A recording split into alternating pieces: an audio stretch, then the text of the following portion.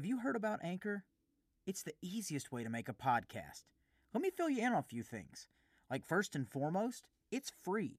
And there are creation tools that allow you to record and edit your podcast right from your phone or computer.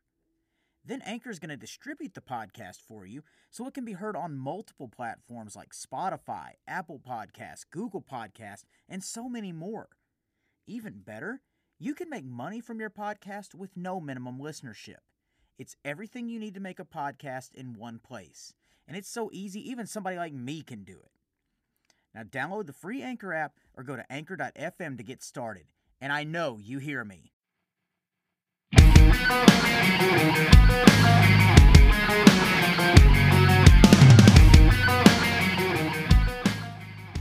Hey everyone! Jen Silverman here, former guest on the I Know You Hear Me podcast, aka Flynn's annoying little improv sister, jsilv_VO on Twitter, jensilv_VO on Instagram, or my cosplay page at captain_all_MAIGHT.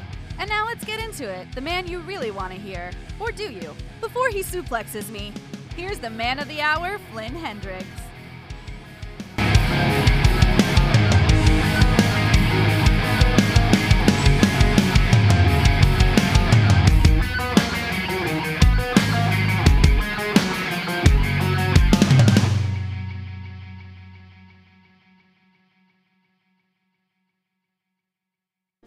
Howdy, folks. This is Willard Wingnut, and I'm sure we've all heard the same expression. A woman works from sun till sun, but a voiceover works from noon till 1.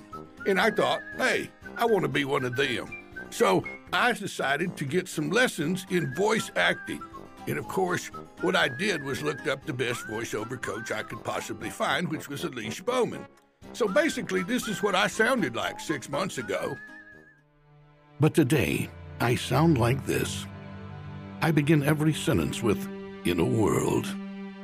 In a world where there were a million mediocre voiceover coaches, where they were like lukewarm roller dogs at 7-Eleven, there was one that stood out head and shoulders above the rest. The one and only Elise Bowman. And she can coach you too. Go to EliseCoaches.com. That's ELISE coaches.com. And you can become a voiceover too. Now back to my regular voice. That's right. She's like magic, so check her out. And if you have half as much fun as she does, well, she'll have twice as much fun as you. Welcome back, everybody, to another awesome episode of the I Know You Hear Me podcast with me, Flynn Hendricks, and the savior of the day, the lifesaver extraordinaire himself over here working his engineering wizardry, Just Jeff. This guy came through at the last minute when my technical side of things did not want to cooperate on a solo endeavor. So who shows up to save the day? Just Jeff over here. So he's flexing his muscles off camera, off audio. You guys can't see it, but you get what's going on here. But again, man, this guy keeps the show afloat, not only for this podcast, but for our other podcast, Tales from the Haunt, as well. So Jeff, thank you for that. But guys, before we go any further, of course, this is the part where I'm going to encourage you to go find this podcast and Tales from the Haunt on your preferred podcasting platform. If you like what I'm doing over here, if you like what me and Jeff are doing, leave us a 5-star or a written review if you think we've earned it. Share it with your family, share it with your friends, just share it with the world, and then go connect with us on social media and help get the word out there on that. And if you haven't already yet, did you know that we have shirts available? Not only do I have a Pro Wrestling Tees store available, prowrestlingtees.com/theflynnhendricks, but we also have them available to ship directly to you. You can inbox us on one of our social media platforms or contact us via email. All the information is going to be in the show notes as well, and everything goes to help this podcast.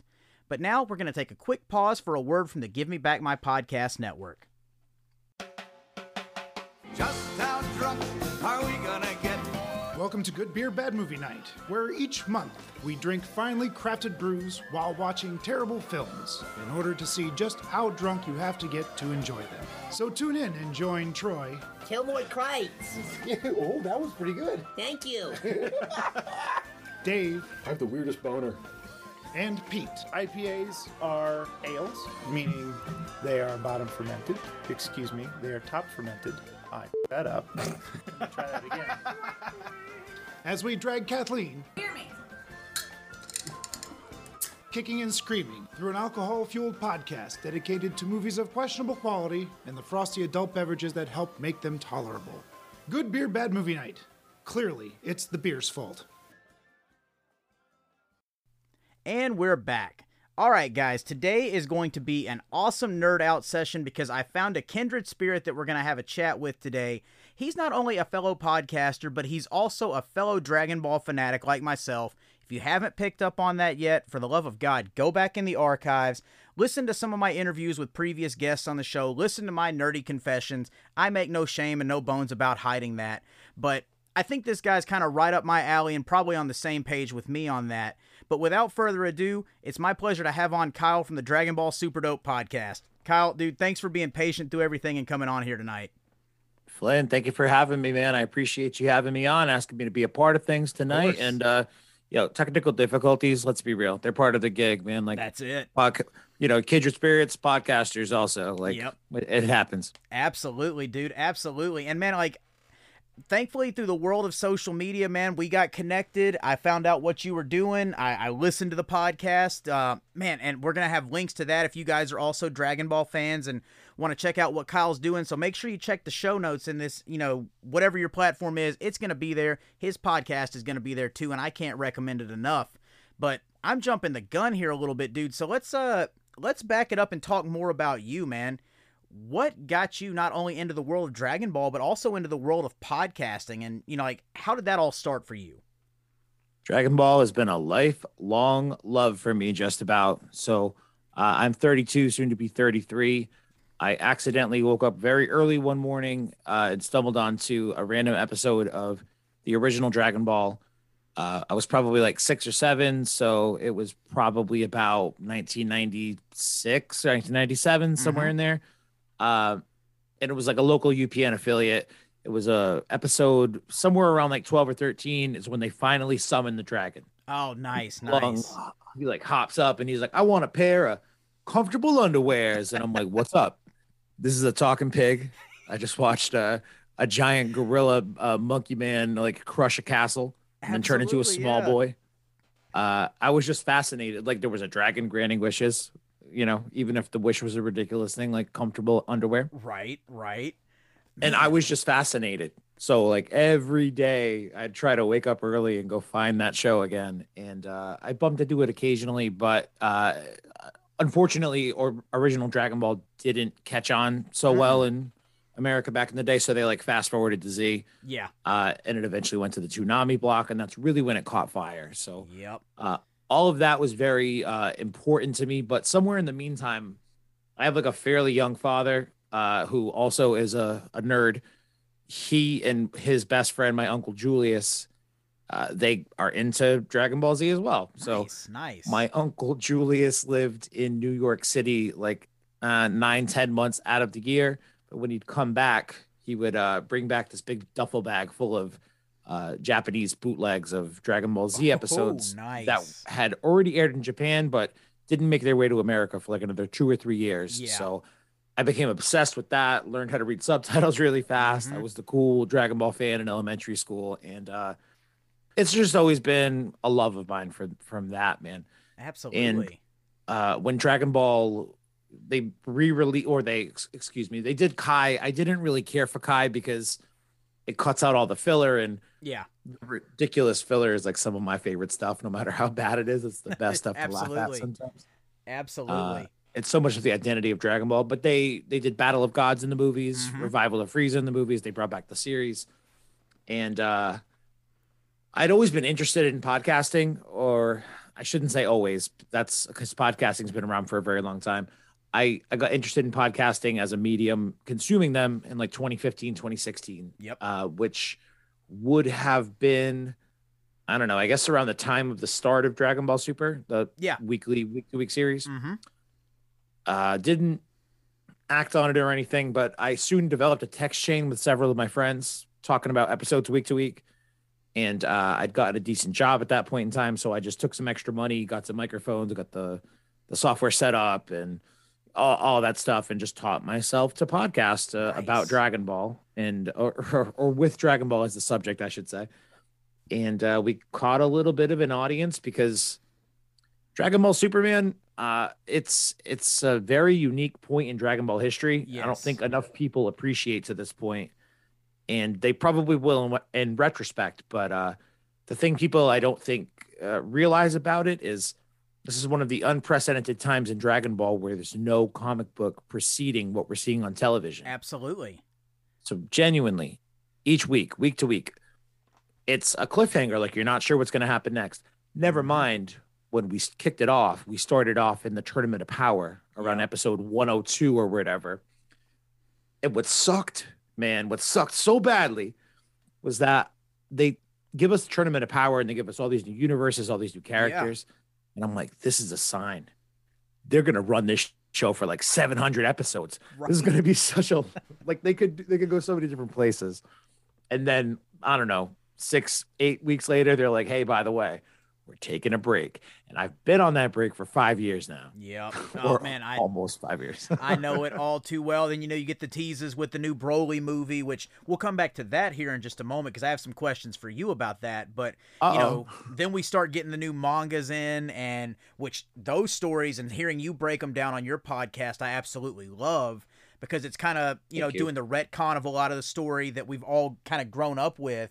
And adding new layers and adding new character developments for somebody like a Bardock that doesn't get a lot of on-screen attention. And it's some cool stuff, but like you said, it's so unprecedented. And Jeff, I'm ashamed of you because you haven't heard any Dragon Ball, but you still save the day so you get the pass. But, Thank you, Jeff. It's such a fun time because I remember when I found like Dragon Ball Super when it was, you had to find it online to watch the Japanese release because it hadn't hit America yet. I found the first episode while we were in the hospital and my wife was being induced for labor for our oldest son to be born. So like, it's kind of just grown up with him and then he's gotten into it too. So it's one of those things, like you said, like it's so diverse among the fans now because you see everything online.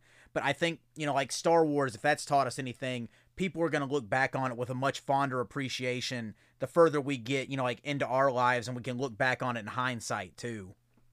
I get that. I was actually just talking about Star Wars the other day and I think I produce a number of podcasts. Like this is one thing that learning how to podcast about Dragon Ball has been very beneficial in my life. I help a bunch of businesses run podcasts, but I have an episode going out for a show that I run next week, specifically about Star Wars collectibles. Oh, and the idea or the subject, I should say, of the prequels came up.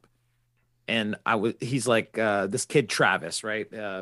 He's a wonderkid. He's an expert appraiser on Antiques Roadshow. He's one of my really good friends. He like made his bones like Transformers collection flipping nice. and comic book flipping. And now he sells like, the most, I walk in their warehouse, man, and I see like the rarest, most expensive comic books you could want to ever see in your life. And they're just like, yeah, just another day for us. This is what we handle all day, every day. But man, he's like 7 or 8 years younger than me. So he would have been about 5 or 6 when the prequels came out, Phantom Menace. And we were talking about it. And I'm like, man, I was like 12, 11, somewhere in there. And I guess I would have been about 10 maybe, but whatever. It doesn't matter. My point is when I watched them in theaters, I remember hating them because it was different and it was goofy and it was all CGI and it was just so not the things that I loved about the OG trilogy. Yeah.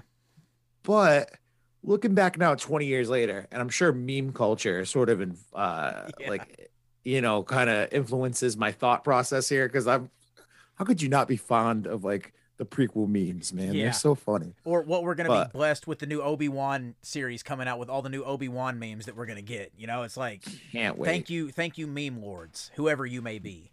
For real.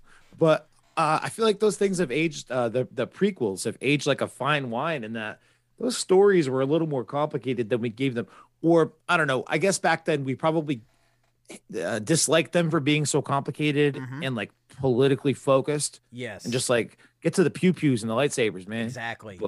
But now it's like, wow, George Lucas, 20 years ahead of the curve. Like this is what everyone's doing in their stuff. The government's evil. Jeez Louise, who would have thought? Yeah, who'd have thought that the friendly politician was really evil behind closed doors? Who would have guessed, With a chin like that? Come on, I knew he was bound to be an emperor. Legendary. And for real.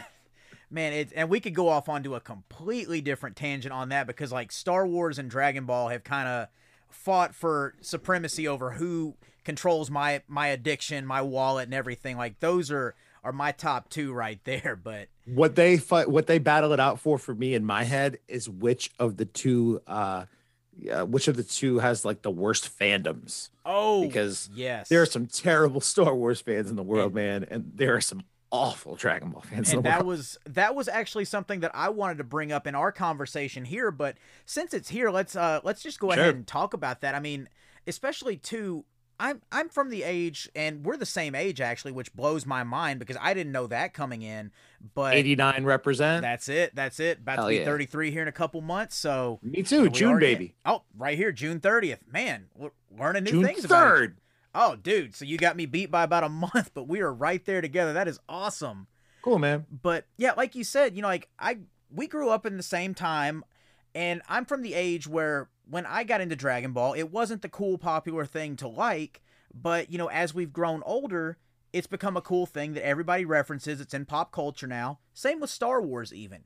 But now that social media has become a thing, it seems like anybody with an opinion, whether they've watched it, whether they don't even watch one episode, whatever it may be, they throw that negative opinion out there and people bite on it because they feed off that negativity. What does it mean for you, especially like when you're putting this content out there as a fan and as somebody that's grown up with it? What does it mean for you? Like, do you have any trepidation with these negative reviews that may come in from somebody that's just out there to be a troll? Or how do you process that, and how do you rationalize and explain that? I love this question, Lynn.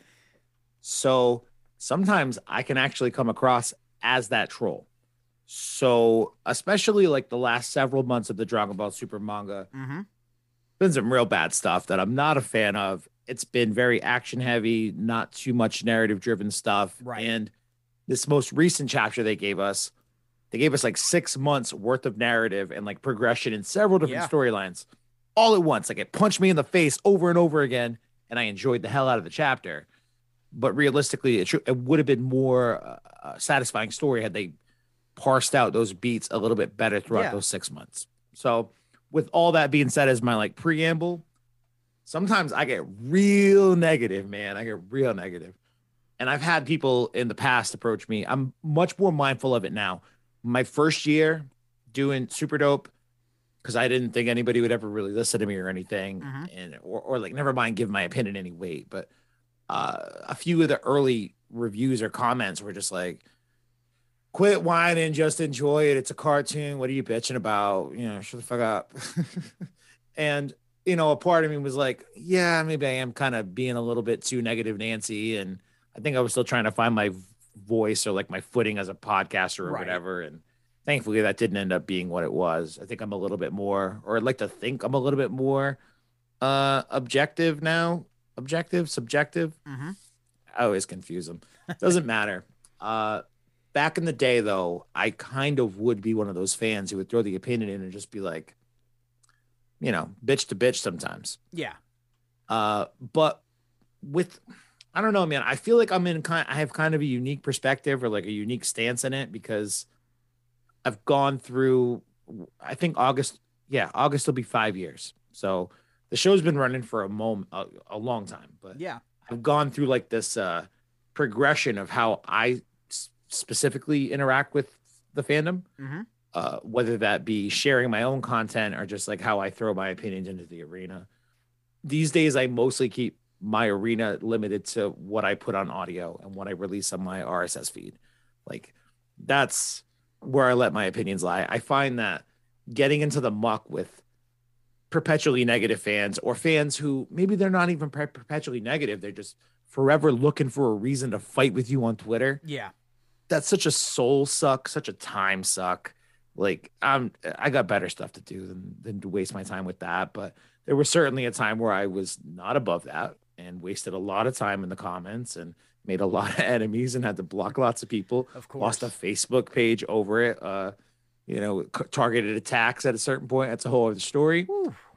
Yeah, it got ugly for a minute. What can I say? People really like certain voice actors. Yeah. that's I actually want to talk about that here with you in just a little bit too. So Okay, go for it, man.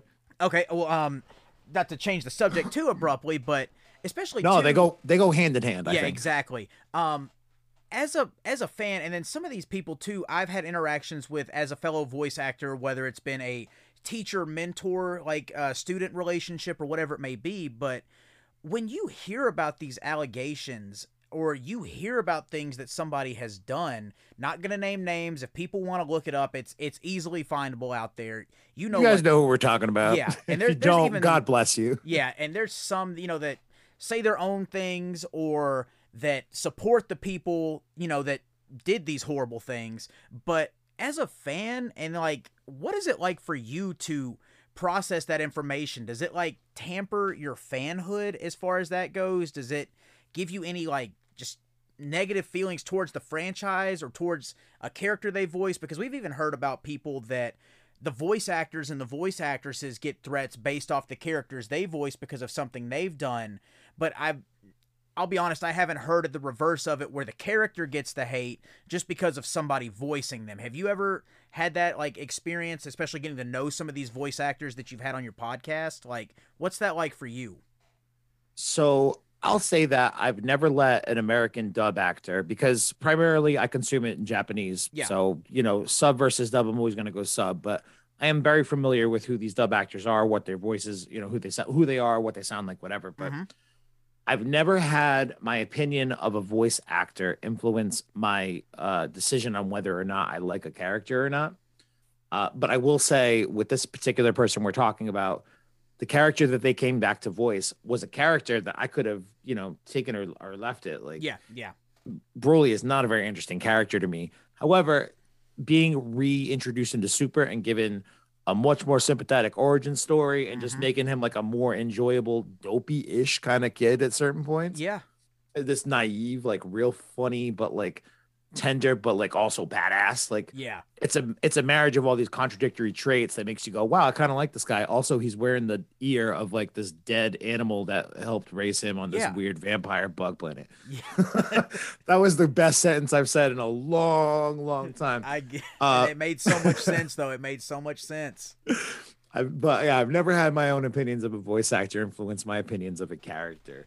Or like my opinion on like the franchise overall. Like, I'm, I guess, adult enough to realize that these people are hired to do a job and that they are not the franchise and they're not representatives. I mean, I guess they are to a certain extent, but in my brain, they're not like the representatives of the story. I could enjoy the stories and the themes of Dragon Ball without having Sean Schemmel or Chris Sabat's voice attached to it. You know what I mean? Absolutely.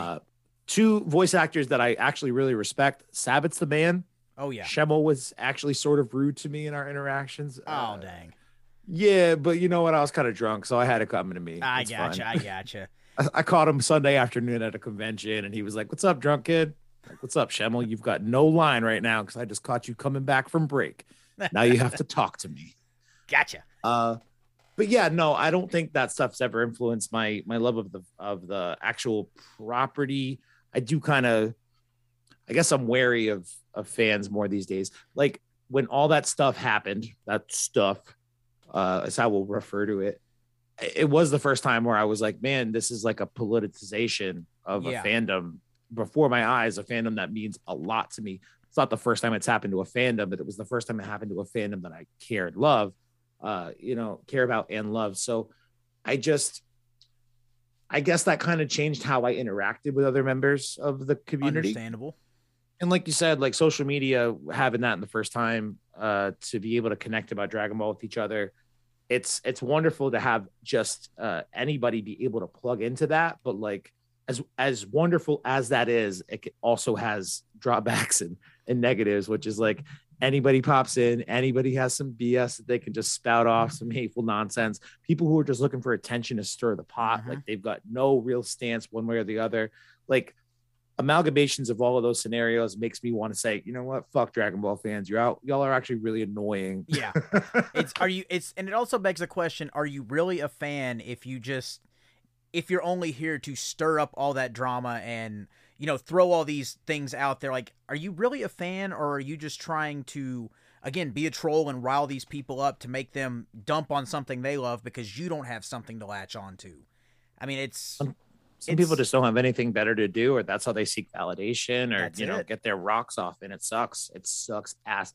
And like, I've certainly changed how I'm willing to be able to share my, like I said, my opinions or my content are limited to very specific arenas where I'm like, they'll have to actually listen to an hour of me ranting to get to my opinion and then tweet at me about it, as opposed to me, firing off a tweet. And then I've had like kids with multiple 10, 20 sock puppet accounts, just mass report and do stuff like that on Twitter and Facebook. It's exhausting.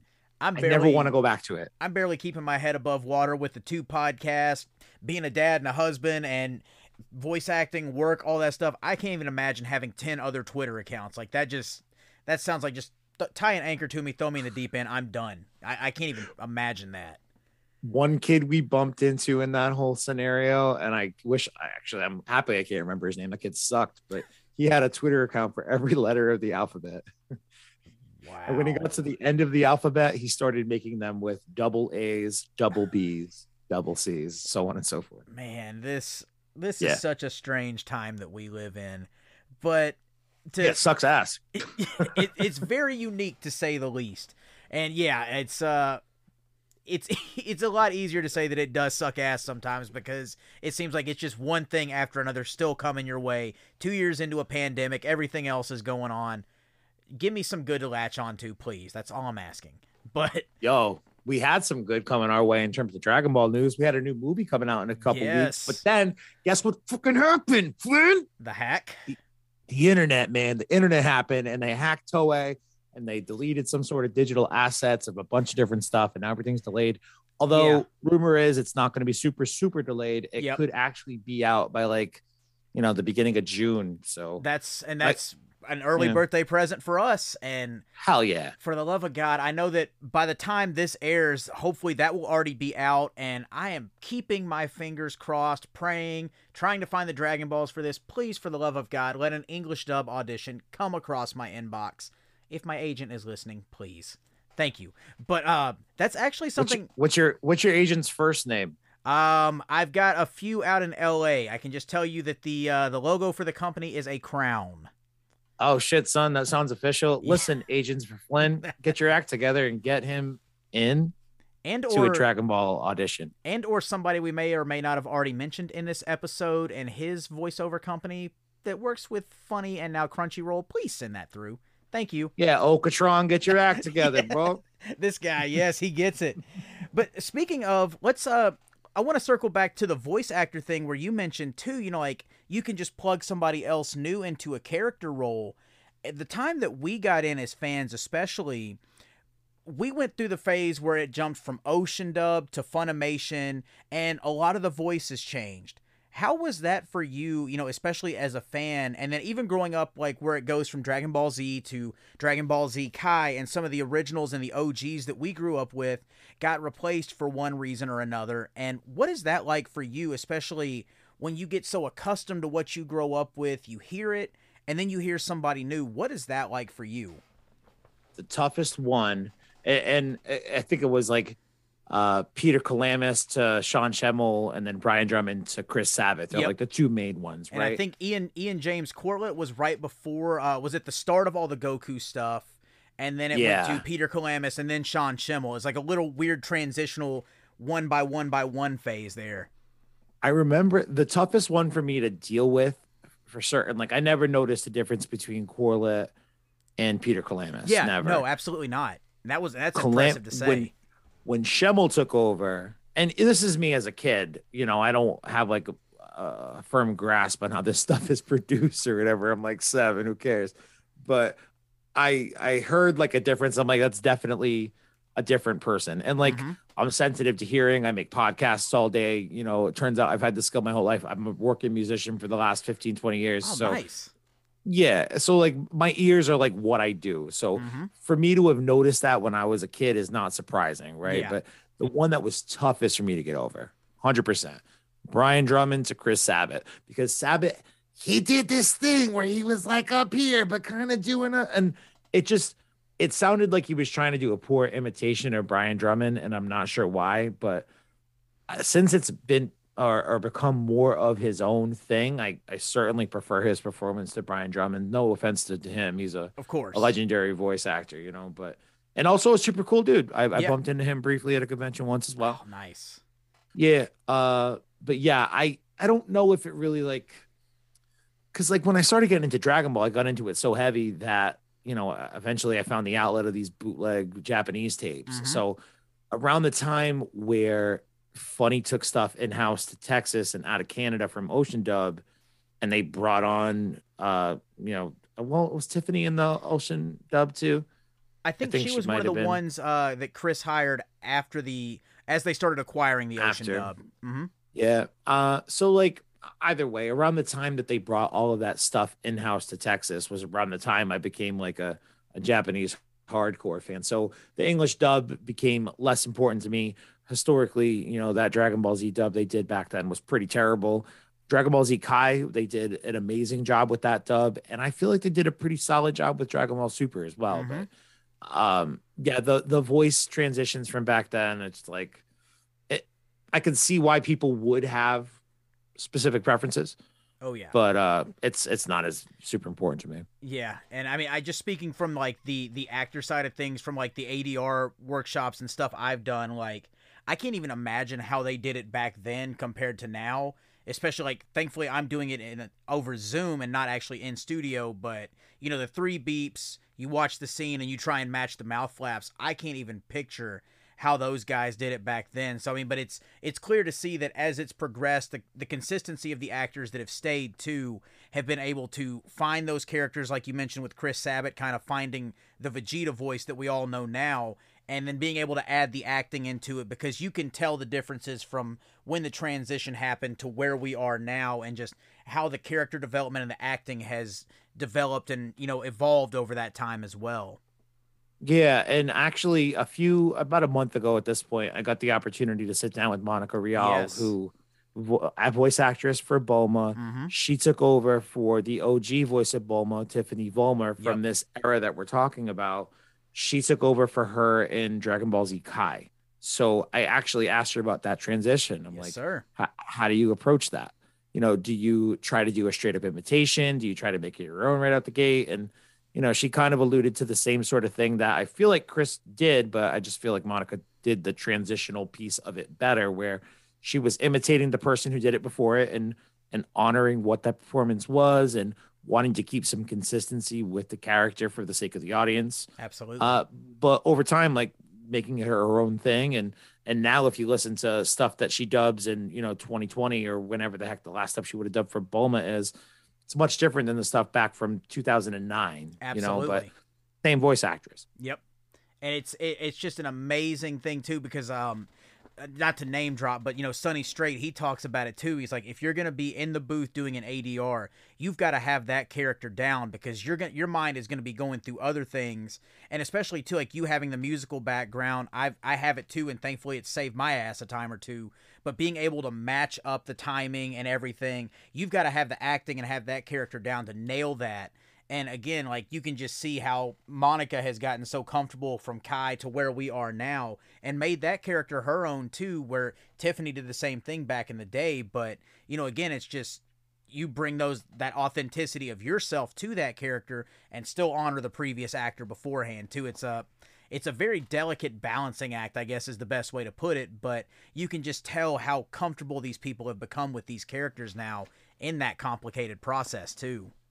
Yeah, man, it's like stepping into a second skin for them. I mean, especially like some of the actors we're talking about, I didn't realize going into that Monica interview, man, like she's like literally the second most prolific voice actor of all time in anime. The only other person who beats her is like a Japanese voice actor. She's done more work than literally everyone else on the planet except one person. Imagine having to be able to step into that sort of mindset to, you know, take on a character to be able to match it in the boot. Like, absolutely, so many of those characters, man. That's a tall order. Yeah, and that's one thing when I found out, you know, like, because I hate to say I was ignorant about who she was until like Dragon Ball Super started becoming a thing again, but I look back at it now, and she's in so many different animes that I was watching in middle school, high school, and it's like, I didn't realize, like, you were this OG veteran in the business. Like, you still seem so young. Like, what? I don't know. Yeah, but she is. Like, she started super young. Yeah. Like, teach me the ways, please. Take me under your wing. Right. But, so, man, there's a lot more. So, Dragon Ball Superhero, that came up. We've seen the leaks now for, like, apparently, there, as this comes out, we'll already know the answer, but there's been a supposed Raditz leak now, or whatever it may be. What are your thoughts on that? Do you think it's real? Do you think it's fake? I'm gonna press pause on that one. Yeah, I'm 99% sure that that's fake. Yep. For a few reasons. Raditz recently came back in not Dragon Ball Superhero, but Raditz recently came back in Super Dragon Ball Heroes. Yep. So there's a theme here somewhere with the naming of this. 100%. So he recently came back in that, and I'm pretty sure that top screenshot from that leak that you're alluding to, it's a piece of that. It's a different animation style than the frame that they have beneath it. Yeah, which absolutely. I think it's I think his name is Carmine. He's the red suited guy with the stupid hat and the sunglasses. So I think it's very clearly a different animation style, but also as much as I would love the idea of them bringing back Raditz at some point, because I think he was one of the more underutilized opportunities in Dragon Ball.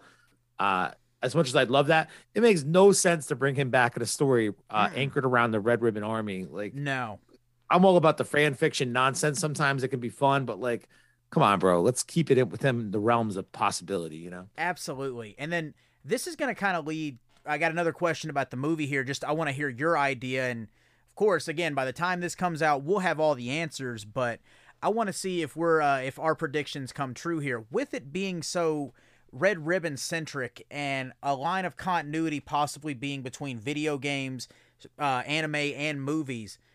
What do you think is the possibility that Android 21 from the Dragon Ball FighterZ franchise is the ultimate evil that they're trying to bring forth here? Yeah, actually, that's my call, because everyone is automatically wanting to pick Cell. Yeah. Because how could you not want to? Fan favorite, one of the few characters or villains from Z that did not make his way back to Super. Red Ribbon based army story. It sells the easy layup, common sense pick. But I like how you tied in the idea of the continuity carrying over from the video games, because the last few video games that they've released, they've gone out of their way to tie Akira Toriyama to those games and be like, concepts, story done by Akira Toriyama. And in a lot of people's heads, that means if Toriyama's involved and he gave the okay, that's canon. That's in the real Dragon Ball canon. So the idea of her, I think she premieres in FighterZ. Yes. I think she might have actually shown up in Dragon Ball Kakarot. Yes, she's like in the Capsule Corp lab, but she's in her lab coat as a human, and she randomly appears out in the world in the fields and things too, but not as the evil pink version. So that's the next part, right? So you get her as like the quote unquote ultimate weapon, the secret character that they're saying is going to show up in this movie. I love that idea. But then the movie can end on some sort of cliffhanger wherein, you know, she gets that pink form in the next movie where she gets some kind of Majin possession or whatever it is. And then Broly and Vegeta and Goku all got to come back from Beerus' planet and help the new powered up Piccolo and Gohan kick her ass a second time. Absolutely. And that's, for some reason, that makes sense to me, especially because she also just had another figure go up for pre-order. So I don't know. Sick looking figure too. Yeah, exactly. But man, see, we're thinking the same thing here, and that's one that since we booked this interview, I've been dying to ask you, but I wanted to save it for here. And you know, going back to the continuity thing, especially, you know, it seems like, especially going back to the negative fan base or the criticisms, you know, that you see online, there seems to be a continuity issue with, you know, like characters like, let's say, Frieza. You see him in Hell and he's his normal form, then next time he's a cyborg, whatever it may be, or they bring Broly back, but they completely erase everything from the movies that were in Z, make him a new sympathetic character, or even something as, you know, like just retconning Bardock and Goku's origin story, for example. How is that for you? I mean, for me, I try to look at it as just I'm a fan. I enjoy it no matter what. Akira Toriyama's involved, and I appreciate that, but it seems like I'm kind of in a minority thinking that. What are your thoughts on things like that? Yeah, it sounds like you have a very rational approach to appreciating Dragon Ball, and that you remember it's a Japanese cartoon made for 10-year-old boys. Yeah, so exactly. Good on you, dude. I think mostly, especially with the examples that you just provided, I think a lot of it would be done on a case by case basis. Like some of that Frieza stuff, the consistency of like what happens to him after he dies, and then he goes to hell, and then he's trapped in this little cocoon thing on a tree with like a teddy bear parade or whatever. Yeah. Like, I don't give a shit about any of what I just said. Who cares? That it's the stupidest stuff in the world. I do like that he comes back around because he was made out to be in Dragon Ball Z the baddest motherfucker in the galaxy. Yes. I didn't mean that, but the rhymes just happen sometimes. No, I appreciate that. I appreciate it. I was gonna let it go because it flowed so well. But no, you're exactly right. None of this is intentional. So yeah, for somebody like Frieza, it's like whatever, dude. Who cares? But you also said the one that it kind of got me triggered, man. You said the B word. You said Bardock. Yeah. Some of the stuff about Bardock that they've changed does drive me bananas because it directly impacts the things that I personally love about Goku as a character. Mm-hmm. Every single time you bring back Bardock to be like, actually, Bardock wasn't an evil guy. He was actually kind of cool. Actually, he wasn't a weakling nobody. He was actually unusually strong for somebody in his low-class warrior race. And Nappa was his right-hand man at one point, apparently. Yeah, like every time you bring him back to try to be like, actually, you know why Goku's so strong? Maybe it's because his dad was strong. Every time you do that shit, it automatically takes away from what appeals to me as a character from Goku's perspective of like low-class nobody, didn't have any sort of leg up or anything. No like sort of genetic disposition to be like this crazy good fighter outside of being a Saiyan, I guess. All of that stuff though, he overcomes it anyway, and that's the story of Dragon Ball. It's consistently overcoming your limits, your upward limits, right? Always improving. When you tell me it's because his dad was a swell fucking guy, it makes me wish his dad wouldn't come around in the comic books anymore. Like, get out of here, dad. Who cares? Yeah. So I don't know. There are certain retcons that I honestly could not give any less of a shit about. But when it takes away from your main character, it's like, I understand wanting to utilize a fan favorite character like Bardock, but at the same time, be mindful of the overall cost to this. It's not like you're bringing him back in some non-canon fan fiction nonsense like Super Dragon Ball Heroes. Use them there all you want. Yeah, but absolutely. To have him be indirectly impacting the story these days, it's like, Goku is what he is, not because of his dad. However, I'm very excited at the prospect of him now that he's remembered his parents in this most recent chapter. I'm very interested in the prospect of him wanting to learn more about maybe not specifically his parents, but, his race in general. Absolutely. And I don't feel like wanting to learn from where you're from takes away from some of the stuff that I highlighted, like, low class Saiyan warrior race coming from nothing. Like wanting to learn more about your people, though, I think that gives Goku a whole new avenue to explore where he'll feel less like a static, non-changing character and could go in some interesting directions. Absolutely. And I mean, especially too, like you mentioned earlier in the interview, Tournament of Power offers all these different universes. You see Saiyans in another universe, and then Vegeta still has a brother out there somewhere, and who knows if anybody else is still floating around. But you find all these different people, you see the different personalities and how they're still different but similar, and it gives you this entire world of I can't wait, and I do hope they go that way, where he wants to learn more about his people and learn more about what hopefully drives him, and then it just, there's so many possibilities there, and I guess it'd be a fan service for me if they did that. I can at least say that. You hit the nail on the head, though, and you mentioned there's a whole other universe with a planet of Saiyans out there. Mm-hmm. Like, that's what I hope this is leading to. Like, I want Goku to leave this arc in a position where he'll probably get the win. I don't know. I'd like Granola to get the win. We'll see. But I would like him to leave with a curiosity about the Saiyans and being like, that's right. I made a whole planet of those guys. let's go to Planet Sadala and go hang out with them so I can get exposed to what the Saiyan culture is there, because we have that opportunity. Yep. Let's go explore it. Frankly, I'm pissed that I haven't seen it yet 4 years after the possibility was floated. You know what I mean? Exactly. We still have to meet the king of the Saiyans in that universe. Yeah. Oh, man. Probably cool as hell. I would hope so. But, man, and then we'll probably see Caulifla beat his ass anyway, so that's... I wouldn't be upset if that's how it went either, so... I'm into it. It seems very fitting. But, man, I want to take a step away from Dragon Ball for a minute. I'm going to come back to that to lighten the mood and, round out the interview here. But I want to talk about the podcasting for a minute, because you've referenced several times, about producing podcasts and, kind of steering the ship on multiple podcasts yourself. Like, just talk to me about how you juggle all of that and still find time to, make a life, recharge your batteries, and just really not get overwhelmed with all that you have on your plate doing that. The secret, Flynn, is to not have a life. And I excel at that, dude. Oh, teach me the ways, my friend. Teach me the ways. Yeah, get rid of your wife, get rid of your kid. Oh, I can't do that one, and I hope she's not listening right now. No, obviously, Flynn's wife, I'm kidding. I would never advise that he actually does that. Although I jest and laugh a lot, I live a miserable existence. No, it is a balance in a game for sure. Like, at the moment, I probably have 1, 2, 3, 4. I have like 6 podcasts that aren't mine. Yeah, it feels like a lot sometimes.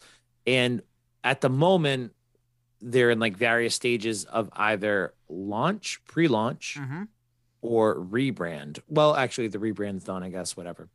But the idea was, like, I spent so much time with Dragon Ball Super Dope. Like, it started as just me and like 2 or 3 of my friends. We'd get beers on a Sunday afternoon. We'd watch the episode together, and we'd just talk and, theorize like what's going to happen next week. And, I put on microphones for it. And in those scenarios, like, I don't know how to set up microphones, what I'm doing. I basically learned to troubleshoot less than ideal audio scenarios to try to make something, listenable. So it was a lot of trial by error and a lot of education by that kind of situation. I felt the pressure to put out an episode every week. I know consistency is key with podcasting. You make that agreement, that arrangement with your audience. Expect an episode, whatever day every week. You got to try to adhere to it. So, rain or shine, man, bad audio, good audio. You got to give them something. I got to give them something. But it eventually evolved into, like, I have decent audio post skills, and I thought that I'd be able to go out and find like freelance editing work through different freelancing websites and things like that. And it wasn't as easy to find that so much as it was to find people who wanted to launch podcasts, but really didn't have an idea on how or where to start, or like what sort of equipment to buy, or how to structure their content or anything like that. Yeah. So I sort of made, my niche around that, like offering to, sort of handhold people through that process, and, what you're going to name your stuff, how we're going to do your art, what kind of music we're going to pick, what we're, how we're going to try to promote your launch date, stuff we're going to clip for socials. But I helped them launch these podcasts. I probably launched like upwards of a dozen over the last 3 or 4 years. Wow.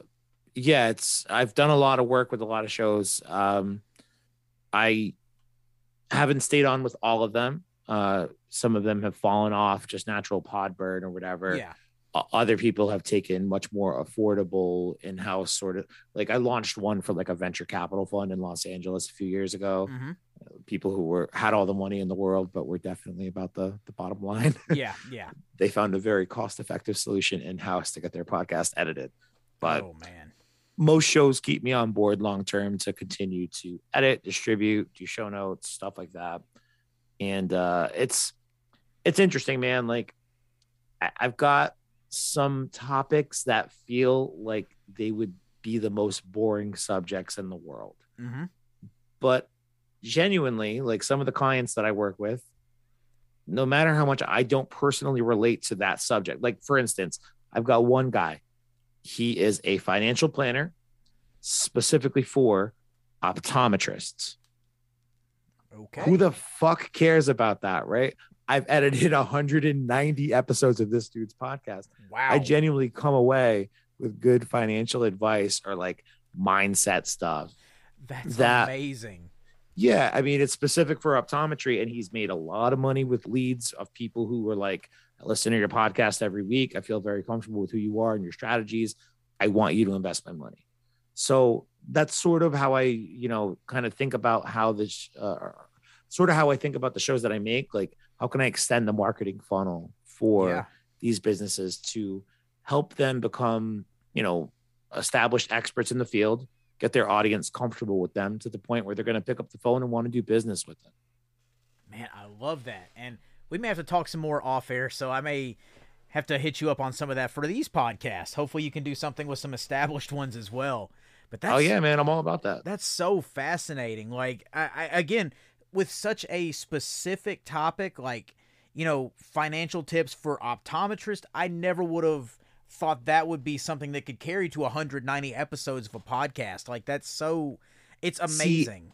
It depends though, because a lot of it does depend on the host. I'm very fortunate in that I have a very exceptional host on that show. Shout out to Adam Schmela, 2020 Money. Go check it out if you're an optometrist by chance. I love that name. It's such a good name. We actually rebranded like 25 episodes in. But 2020 Money has been such a catchy, successful name for him. I'm very proud of him. Absolutely. So it does depend on like how you can continue to deliver some measure of value for every episode. Yeah. So like typically it's solving a problem, or it's talking about a specific issue that's very commonly faced, or talking to a subject matter expert in one of those places, and then trying to figure out what the good title for it is that'll hopefully get you picked up and, search engine optimization, stuff like that. But I feel like even though it's super niche, it's helpful in that exactly who your potential listener should be. Yep. And it's much easier to target those people. Like for me as a Dragon Ball podcast, it's like, are they a Dragon Ball fan that's going to be into the kind of content that I make? Meh. But with optometrists who are making routinely like, 2, 3, sometimes up to $400,000 a year, depending on the place that they live in the country, they're always looking for financial planning advice. Oh yeah. It's like shooting fish for in a barrel in terms of finding who your perfect listener is, where it might not be for what we do, or not as easy for what we do. Absolutely. I mean, that's something that I think is just so insightful, especially if somebody is also looking to start their own podcast, because I know it's become such a broad medium for a lot of people, and there's a lot of content out there for everybody. So I think that's very insightful stuff, that if you're looking to start a podcast or even looking to rebrand one, that tells you a lot right there. So thank you for sharing that. Absolutely, man. I'm happy to share. Like, seriously, I don't know how or why exactly podcasts became my obsession, but I think about them way more than I should. A lot of it's necessity too, because I got to like balance 6 shows a week, so there's that. But of course, I also I'll probably listen to like 2 or 3, sometimes 4 podcasts a day. Yeah. In addition to like cutting 1 to 3 podcasts a day, depending on the day. Oh man. So I'm literally obsessed with the medium. I'm not saying it's a healthy thing, but I'm saying it's a thing that exists in my life. Absolutely. It keeps you going though. That's for sure. But man, let's my last question, and this is going to be before I turn the reins over to you, and it's going to be a 2-part question here. I got questions for you, man. Yes, I am looking forward to that. But I'm going to put you on the spot right here. Who is your favorite character in the Dragon Ball franchise across all mediums, from Dragon Ball to Super to Z to, superheroes, whatever it may be? Who is your favorite character, and who is your least favorite character? Oh, least favorite character is a much more interesting pick. Oh. Well, it's not so much a pick, or so much as it's a much more interesting question, because that's one I could like seriously gnaw on. I hate everybody, but my favorite people, it depends on the day, man. Like, I'm naturally inclined to go Vegeta. Oh yes. However, Future Trunks, man, that first time I watched Future Trunks come back in a time machine and chop Frieza the fucking half and then blast his body up into nothing. God, yeah. I still remember how I felt, man. Yeah. I'm feeling it right now. I'm thinking about it, talking to you about it. I'll be honest, as I just watched that last night too, I'm going back and rewatching the series, and that's where I'm at right now, warning about the androids. But again, kills a character in like 3 minutes that we got like a 30 episode fight arc about, like that's supposed to be the baddest guy in the universe, and then here he is, just hibachi. He's done. I remember watching that as a kid and being like, oh my God, we're not done with Frieza yet. Who's this guy? Yeah. And then he just steps in and handles it in one episode. He's like, you think I'm badass? Wait 3 years from now, the people coming to kill you are way more badass than me. And I'm like, that's how you kick off an arc, man. Like, you've given me stakes that I can rationalize because I just watched like 100 episodes of the Frieza arc. Absolutely. Way to throw me into the deep end of the pool. I love it. And that's when it took on that horror movie feel too, especially as the androids are here. But that's not the worst of it, because here comes Cell, and it gets that real scary movie horror vibe to it, and it just kind of changed the whole feel of the show, which I loved. So much to the point that they're releasing a video game, Dragon Ball Breakers, where a lot of the test footage that we've seen come out has been Cell running around Gingertown, sucking the life out of everybody. Sounds worse than I meant it, but I swear that's what he's doing. Yep. And you have to be part of like a party of 7 trying to navigate and like defeat him somehow, like a party of civilians. Yeah. That horror movie thing that you just outlined is the one and only reason that I want to buy that game and try it out. Same here, and I'm waiting for it. I'm counting down for it. I can't even say it enough. Can't wait, man. But also Goku. Yeah, like, of course. It depends on the day. I'm gonna have to default to Vegeta though. I mean, that's my guy. That's my guy regardless. Yeah, because we got a chip on our shoulders, man. We ain't have nothing handed to us. You get it. Chip on the shoulder, tattoo on the calf, you name it. I got it. So there it is. There it is, man. But that worst character, that's the one that's got me intrigued. I'm really excited to see what you say about that one. Yeah, man. I really dislike and Dragon Ball Super, like, it's the most recent example I can think of genuinely hating a new character. The character of Ribrianne from Universe 2. She was the GD worst, man. Oh my God, I forgot. I wasn't even thinking about her, but yeah, I could see that one. I'm gonna fight you with love. And yeah. like, I get it. It's a parody of Sailor Moon. Yeah. It's funny because she's a big, fat, chunky chick. When she transforms into her powerful form, she goes from this dainty little blonde beauty thing, this French-looking schoolgirl outfit, to this big bug-looking gray matter, almost like the Grimace from the old McDonald's commercials. Yes, it's like, dude, Grimace works at McDonald's. Haven't you seen him? Oh man, so Ribrianne's pretty awful, but I'm trying to think like old character. I mean, Yamcha's an easy pick because he's just so perpetually stupid, but also I don't know, I love him. Yeah. I love Mr. Satan. Oh, so yeah. I can't. He's like literally one of my favorite parts about later Dragon Ball Z. Mm-hmm. I think, am I really going Ribrianne right now? Who am I missing? I don't hate Bardock. A lot of people listening who are checking the show out from my feed probably think I want to go Bardock, but I don't hate him. I just hate how they utilize him. Right. I think I'm going. I mean, we're not talking GT.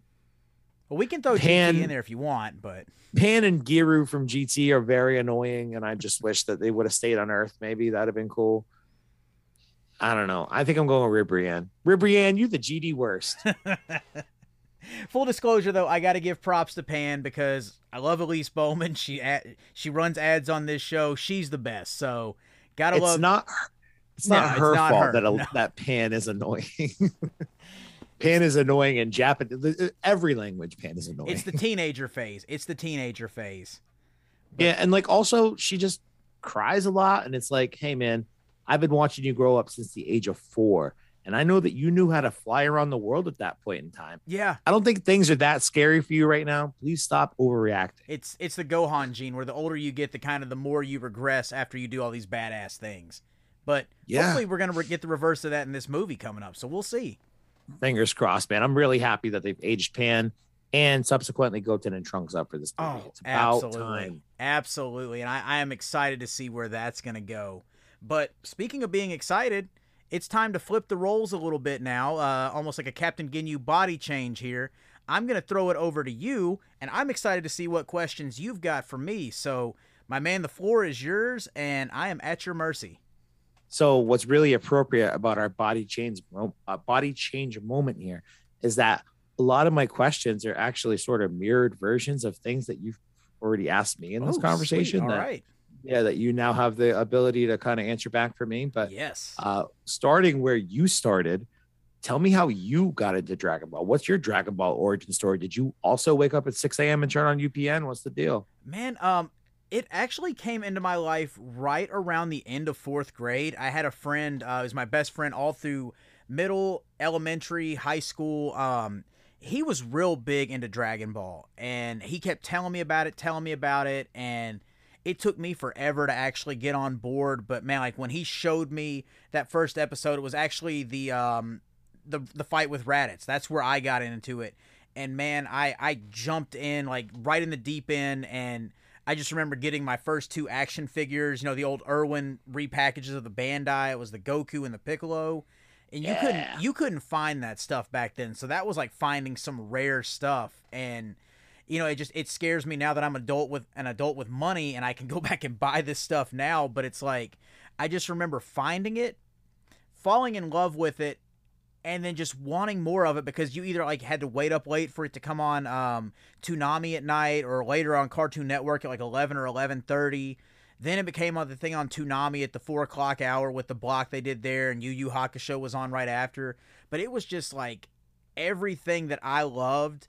And, like when you're the band kid in middle school, you're not considered one of the cool kids. Nobody really liked it. But man, that was my thing. And that's what I looked forward to, is like just getting into that and then having friends over to watch it too because they loved it. It was just like, man, like where was this like when I was younger to grow up with like Power Rangers or something? But it all just kind of, I jumped in the deep end at the end of 4th grade, and that's where it was all downhill from there. Yo, I definitely relate to what you're saying though. Like, yep. You find out that a couple of your friends are into it, and then all of a sudden you're having them over for like watching it after school or whatever, and you feel like some sort of exclusivity. Yeah. Like you feel like you're in a club or something, like you're on to something really cool that the general population doesn't know about. And thank you. Yeah, that helps breed, this sort of infatuation that we have. Absolutely. And now it's the cool thing because it's across all pop culture. And it's like, yeah, but I knew about this 20 years ago. Where were you? Now I know everything about it. Come to me for the knowledge. I understand that pop culture has embraced this, but did pop culture get bullied in the 4th grade about it? No, Probably it did not. So it's funny that you asked me about, which one I liked, which character I liked the least, which one I liked, the most, because I feel like which character you like the least, it's always going to be like one of those main characters, Goku, Vegeta, Trunks, or somewhere in there, right? But I feel like a much better telltale sign of what somebody might like about Dragon Ball is who their favorite villain is. Who's your favorite villain from Dragon Ball? And because that tells me a lot about a person, dude. This is going to be so obscure. Like, naturally, I want to say Frieza, but man, I've got a 1 and a 1A, and they're not exactly main characters, and one's even a movie character. But dude, that's cool, man. They don't have to be main; they just have to be villains. Perfect. My 2 villains besides Frieza are definitely going to be Deborah and Android 13. Why? I can get Deborah without you having. He spits on people when they turn to stone. That's badass. Demon King. Got to go with that. Why Android 13 though? That trucker hat wearing weirdo. It was just the badass delivery that he came in with, like out of nowhere in that movie. And he's sitting there like he's watching it. He's watching 14 and 15 just handle Goku and Trunks before Vegeta shows up. And then he just calls him out about it, and he just it's almost like the villain that's speaking and makes sense about things, and he makes more sense than the hero. But it's just something about that before he transformed. It was just him being that smart-ass dickhead redneck that really jumped out to me because it was like a complete switch from like the other androids that you'd had. And it's just, I don't really know any other way to describe it. And again, it's just like the attitude, the voice, And then, of course, he also got that epic, like, uppercut into the dick on Goku. So, can't go wrong with that. And gave us that eternal Team 4-star meme. Yeah. The future Goten or something getting erased from the timeline. Yeah. He gets punched in the dick so hard. I forgot all about that. But, yeah, definitely. It's the gift that keeps on giving. I have a real complicated relationship with Team 4-star as a fan. Yeah. But they've given us so many enjoyable, lovely, laugh out loud for forever moments that we can just never turn our back on. That one getting a lot of notoriety among them. Absolutely. So sort of, you're going to have to tell me which one to go in the order of. What did you get into first, podcasting or voice acting? It was actually voice acting, and truth be cool. told, So yeah, tell me how you got into that and like what the experience or like what sort of like the journey has been for you to get into that, because I have a lot of friends who are interested. I think a lot of people are interested peripherally. Absolutely. Peripherally. Jesus, that was a tough word. But I don't think a lot of people would know where to start to try to break into something like that. Absolutely. And full disclosure, as everybody knows by now, like I'm back in the wrestling world. Near the end of November of 2018, I had just kind of unexpected. Like I didn't think it was my last match, but I never re-upped my licenses to, the athletic commissions for the different states I wrestled in. I just didn't renew them because I had a kid on the way. We just found out we were pregnant with our second child and just kind of inadvertently hung it up. But I still wanted to pursue performing and just chase that bug, get my fix on that, because that's an addiction in itself. And I kept seeing this thing pop up for Steve Bloom, if everybody's familiar with him. He's the best. Yep, one of the voices of Spike Wolverine. Spiegel himself. Yes, Spike Spiegel, Zeb from Star Wars. That was the most recent thing I'd seen him in. And he was just offering this little 30 to 45-minute webinar about how to get into voiceover. I knew one of my neighbors up the street actually did it, and I picked his brain on it, but he's more on the commercial and narration side of things. So he was just kind of telling me what that was like. But animation and like Tiny Toons, Cow and Chicken, Dragon Ball growing up, South Park, The Simpsons, you name it. I grew up on it and I was entertained by it. I was trying to mimic the voices and just do all that. So I saw this and it's like, okay, not only do I get a chance to learn from somebody that works for all these major franchises, was the voice of Spike Spiegel and Cowboy Bebop, but he's also going to give me a chance to learn from all these other people that I, grew up on, and I get to sit under their learning tree. Hell yeah, sign me up. And I started doing that. I got some more information about, like what kind of equipment you need, what kind of treating your space needs to happen, or like getting a booth like you see behind me right here, just something to, give you the best audio quality, things I never would have thought about beforehand.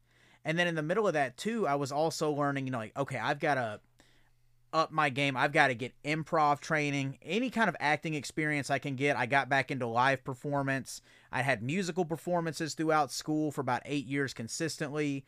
I had all this different stuff. And then as I got into improv, that's the one I'm still doing, outside of voice acting. I learned that the wrestling for all that time was actually helping me learn improv, because a lot of what you have to do is on the fly, and something goes wrong or the crowd's not reacting, you have to react based off that. So all this stuff just started helping me figure out, like, this is what I need, this is what I bring to the table. And then I started finding different coaches that, have helped me kind of find where my voice fits in, because I've always been the biggest critic of my voice. I hate hearing it back. I still do, but I've learned to love it, at least, I guess, or like it, might be a better way to say it. But, I've learned to accept what I bring to the table and not just try and do the Sam Elliott auditions or try and do a cheap imitation of that. Like, I've come to find out there are these different niches that everybody has. And especially if you want to make a living in the voiceover world, you may want to do the animation, but your bills will get paid with commercials, narration, and different things like that. If you do animation, and you get these big characters, you got the con appearances and stuff. There's a lot that goes into that. And, like, the journey has been a whole thing that has been easier for me to navigate having the wrestling experience. And full disclosure, I have a love-hate relationship with wrestling, mainly because, let's just put it in blatant terms, there are a bunch of shitheads that are allowed in there that people just turn a blind eye to what they do, or these are guys that hold on to their glory days that may not have even really been glory days and just try to make other people feel bad about it. Basically like the popular kids that peaked in high school, so to speak. But, you know, you learn who's there to help you, who's there to stab you in the back, who's there to just try and take your money.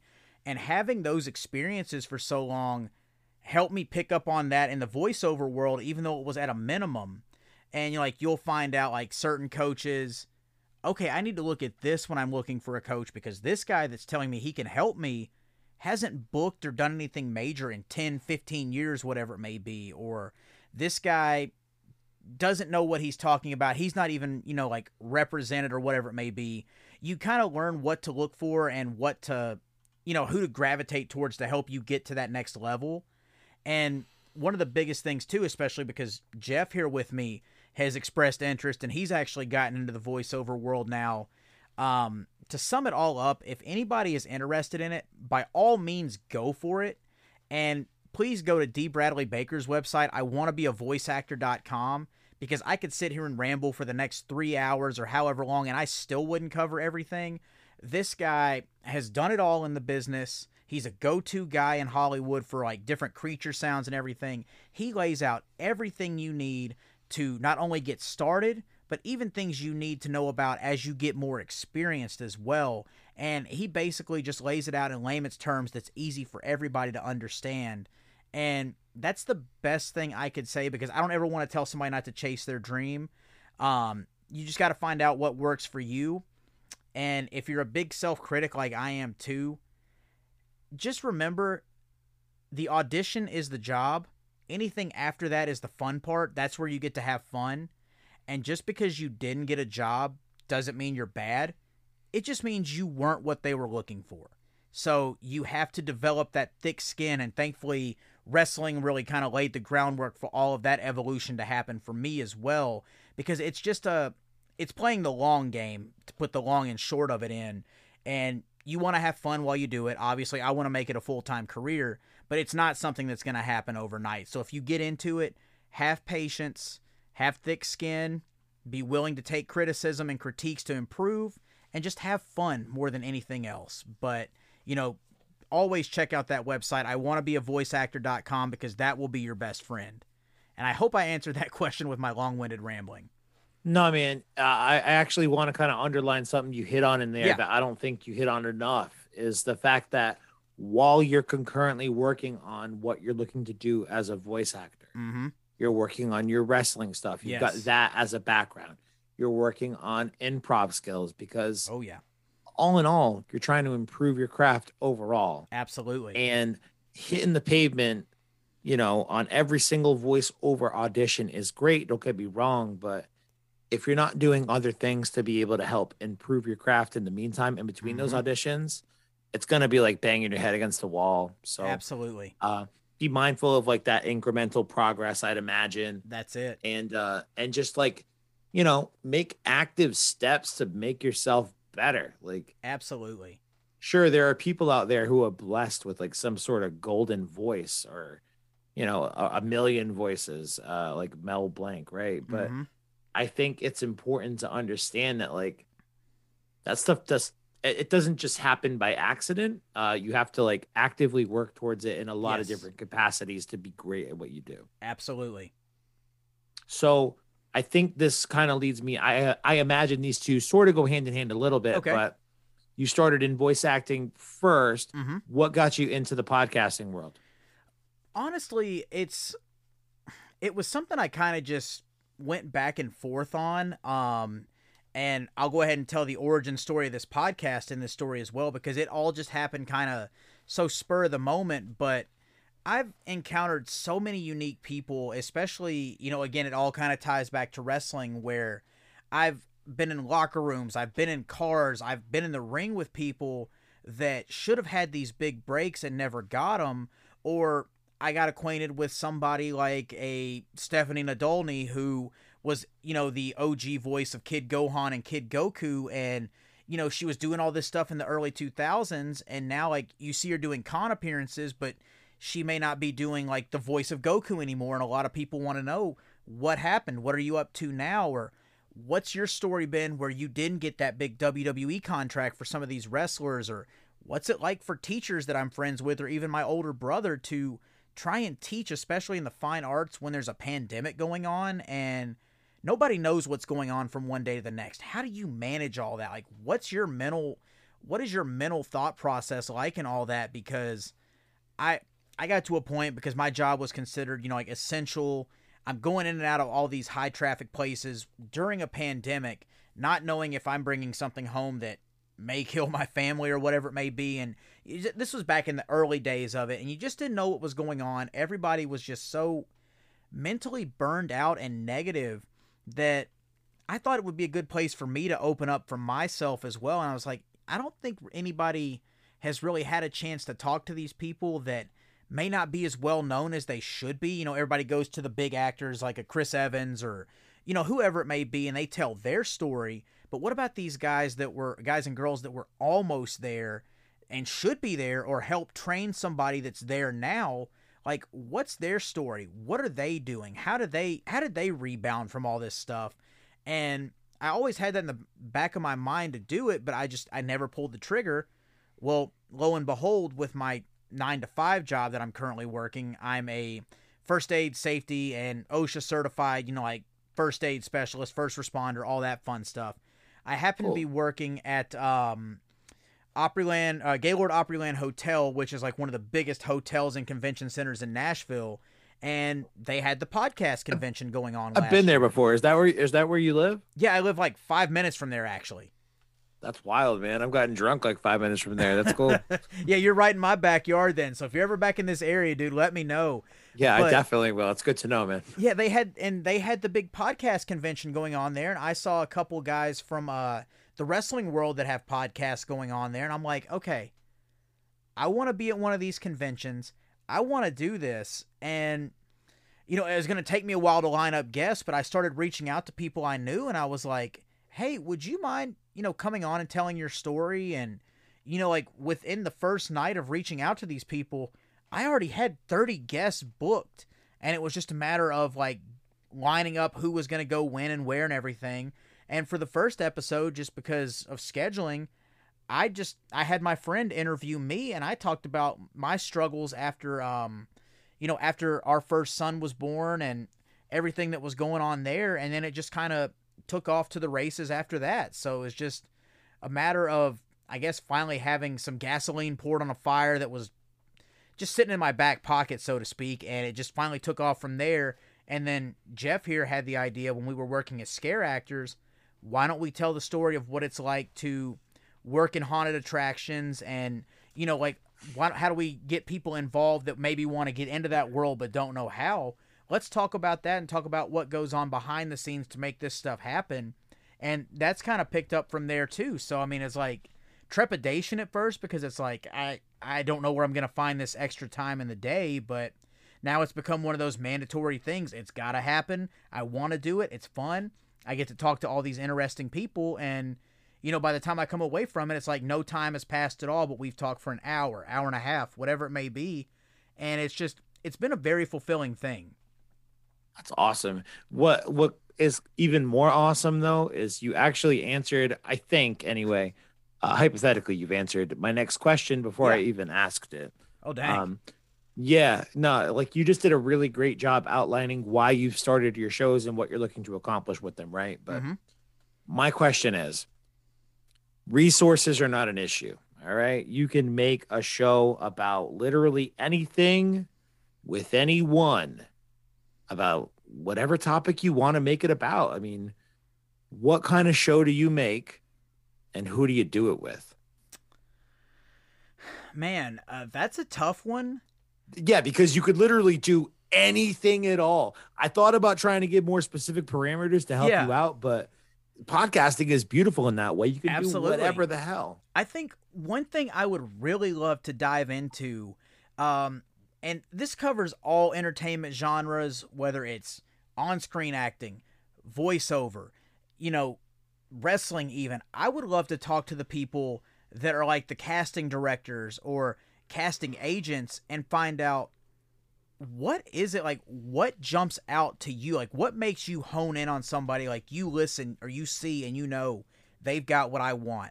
What is that it factor? Like, how do you cipher through all that, or how do you go through all these auditions until you hear what you're looking for? Like, how do you hone in on that intangible it factor that we can't even put words to because it just varies from person to person? How do you know when you find that? I think that'd be something I would love to be able to talk about with like just different casting agents about.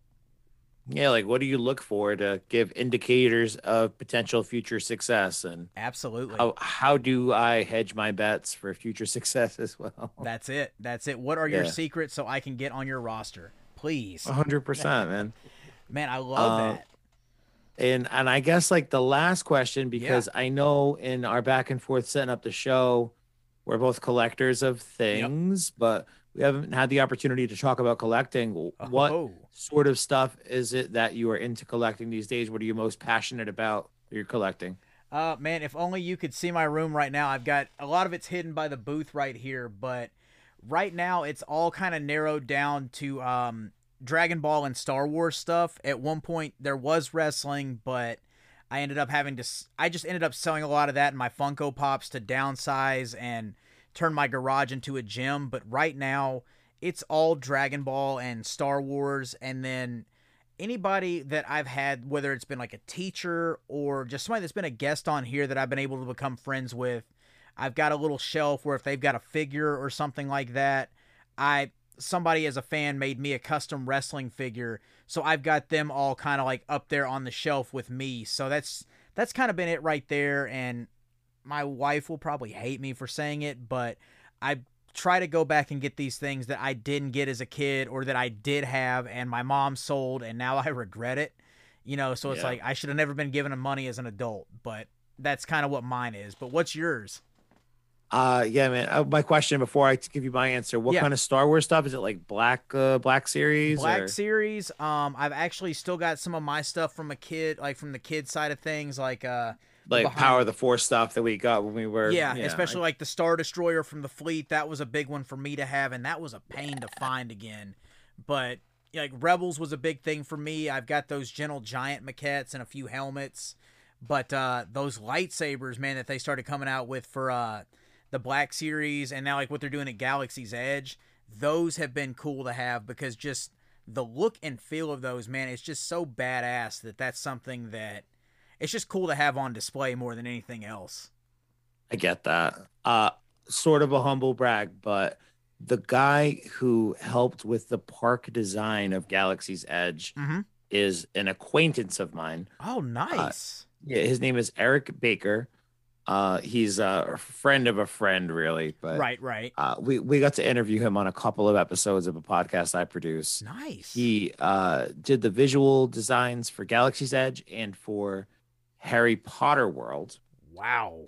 Super dope, right? But more importantly to us, probably, he was like the set designer for all the props on all the Nickelodeon shows when we were kids. Wow. Legends of the Hidden Temple, Double Dare, no Clarissa joke. Explains It All. So like, man, I get this guy into an interview on a Zoom call like this for this podcast. First time meeting him, and he's like this older, country gentleman, lives West Virginia, the middle of fucking nowhere. Yeah, basically. And I'm like, wait a minute, you did all of this stuff? This sounds unbelievable to me. I don't believe that you did this. And he's like, yeah, actually, they have a like a Disney Imagineer series short about me on Disney Plus. They just put it up a few days ago. Came out really well. Take a look at it. Let me know what you think. And it's this dude, like he's on Disney Plus right now. Eric Baker, look him up. He's a really cool guy. Holy hell. I love him to death.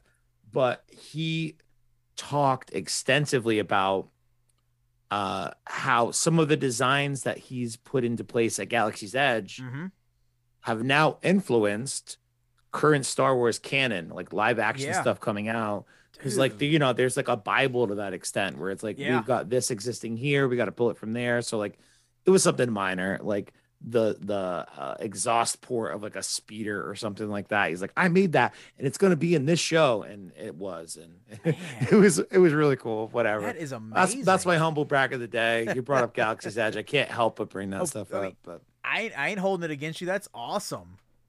What Dragon Ball stuff do you collect? Oh man, I'm real big on the figure art stuff right now because it seems like you miss them, the price goes up on them, but immediately. Yeah. I have no plans on reselling. I put them out on display. I finally broke the habit of just keeping them in the box. Like they look so pretty on display, but I actually went back and bought all the Irwin figures that came out when we were growing up, just the individual figures, and with the green card back. Yeah, actually, no, it's the blue ones that they started developing on their own. That started with like Nappa and Raditz and all those. Oh, yeah. So when it goes from Irwin was the Super Battle Collection. Yeah. Then they did AB Toy. Are you familiar with my friend Goshen? Yes, she's actually. I'm going to be interviewing her in a couple weeks. So she is seriously the coolest. Yes, like one of the best people you'll ever meet. But ask her about this stuff. She knows all this stuff. Super in depth. But yeah, it was like Super Battle Collection stuff came over on the green card. Mm-hmm. And then AB Toys and a couple of other, one other one maybe from Mexico. Yeah, there were a couple randos they in there. Went to Jack's Pacific. Yeah, they went. They started doing their own, and then like they did the movie collection stuff in there, and like those random 8 figures of the big Dragon Ball that they did, where they came in those rectangle boxes, and then they got bought out by Jack's, and I got a couple of those, but you could tell that the quality just kind of went downhill on a lot of that stuff, and it was like, But yeah, man. I'm sort of like getting back to what you said, like stuff that we either had as a kid that we lost or like wanted to have but didn't have. I'm a little bit of a sucker for that stuff. Like when quarantine first started, first few months, like I was still employed for like the first 8 months working from home, doing a recruiting job in the financial field. And I would just jump on eBay every night and be like, what kind of lots can I get? What random box of Dragon Ball crap can I get from Homeboy's Closet in Oklahoma for $40? Exactly. I loved it, man. That's cool. I actually, the only current stuff that like I collect, but I don't even think collect's the right word because I don't get them all, is the Dragon Star lines. Yeah. I don't trust myself with SH figure arts. Like they're expensive and I know myself where I'll drop them and break them. See, that was my worry too. And I heard the horror stories about, like people would just try and get them out of the plastic and the arm would break or whatever it was. And thankfully, knock on wood, haven't had that problem. But no, that was exactly my fear as well, because it's like, they're so beautiful, but I know I'm SOL if something happens and I can't get another one, it's like, ugh. Yeah, thankfully they come with like 6 sets of hands for like $120 or whatever. Yeah, I know. I know. Thank you, Ginyu Force.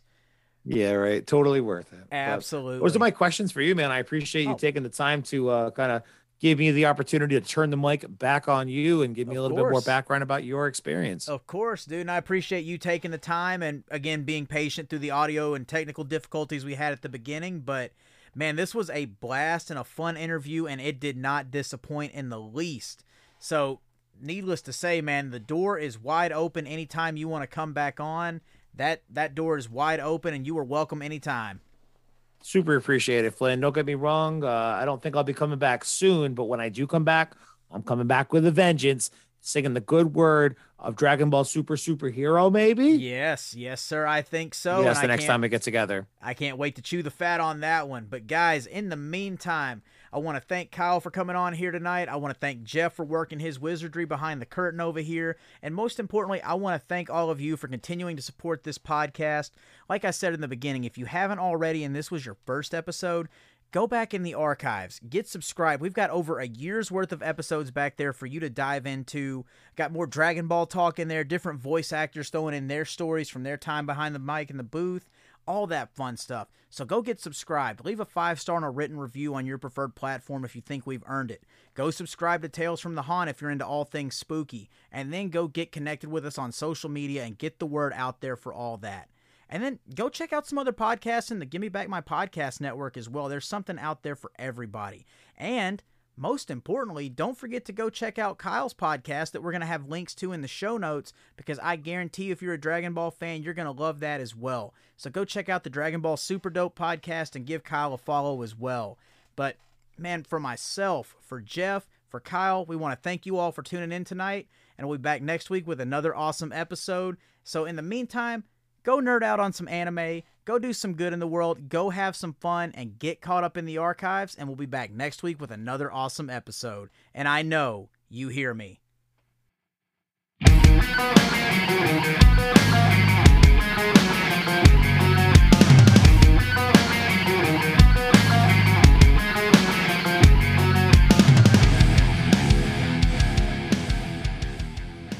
The I Know You Hear Me podcast is a presentation of Flynn Hendricks Enterprises. We thank you for tuning in this week, and we hope you'll check out our sponsors and advertisers. Make sure you check us out next week as we come back at the same time with another awesome episode.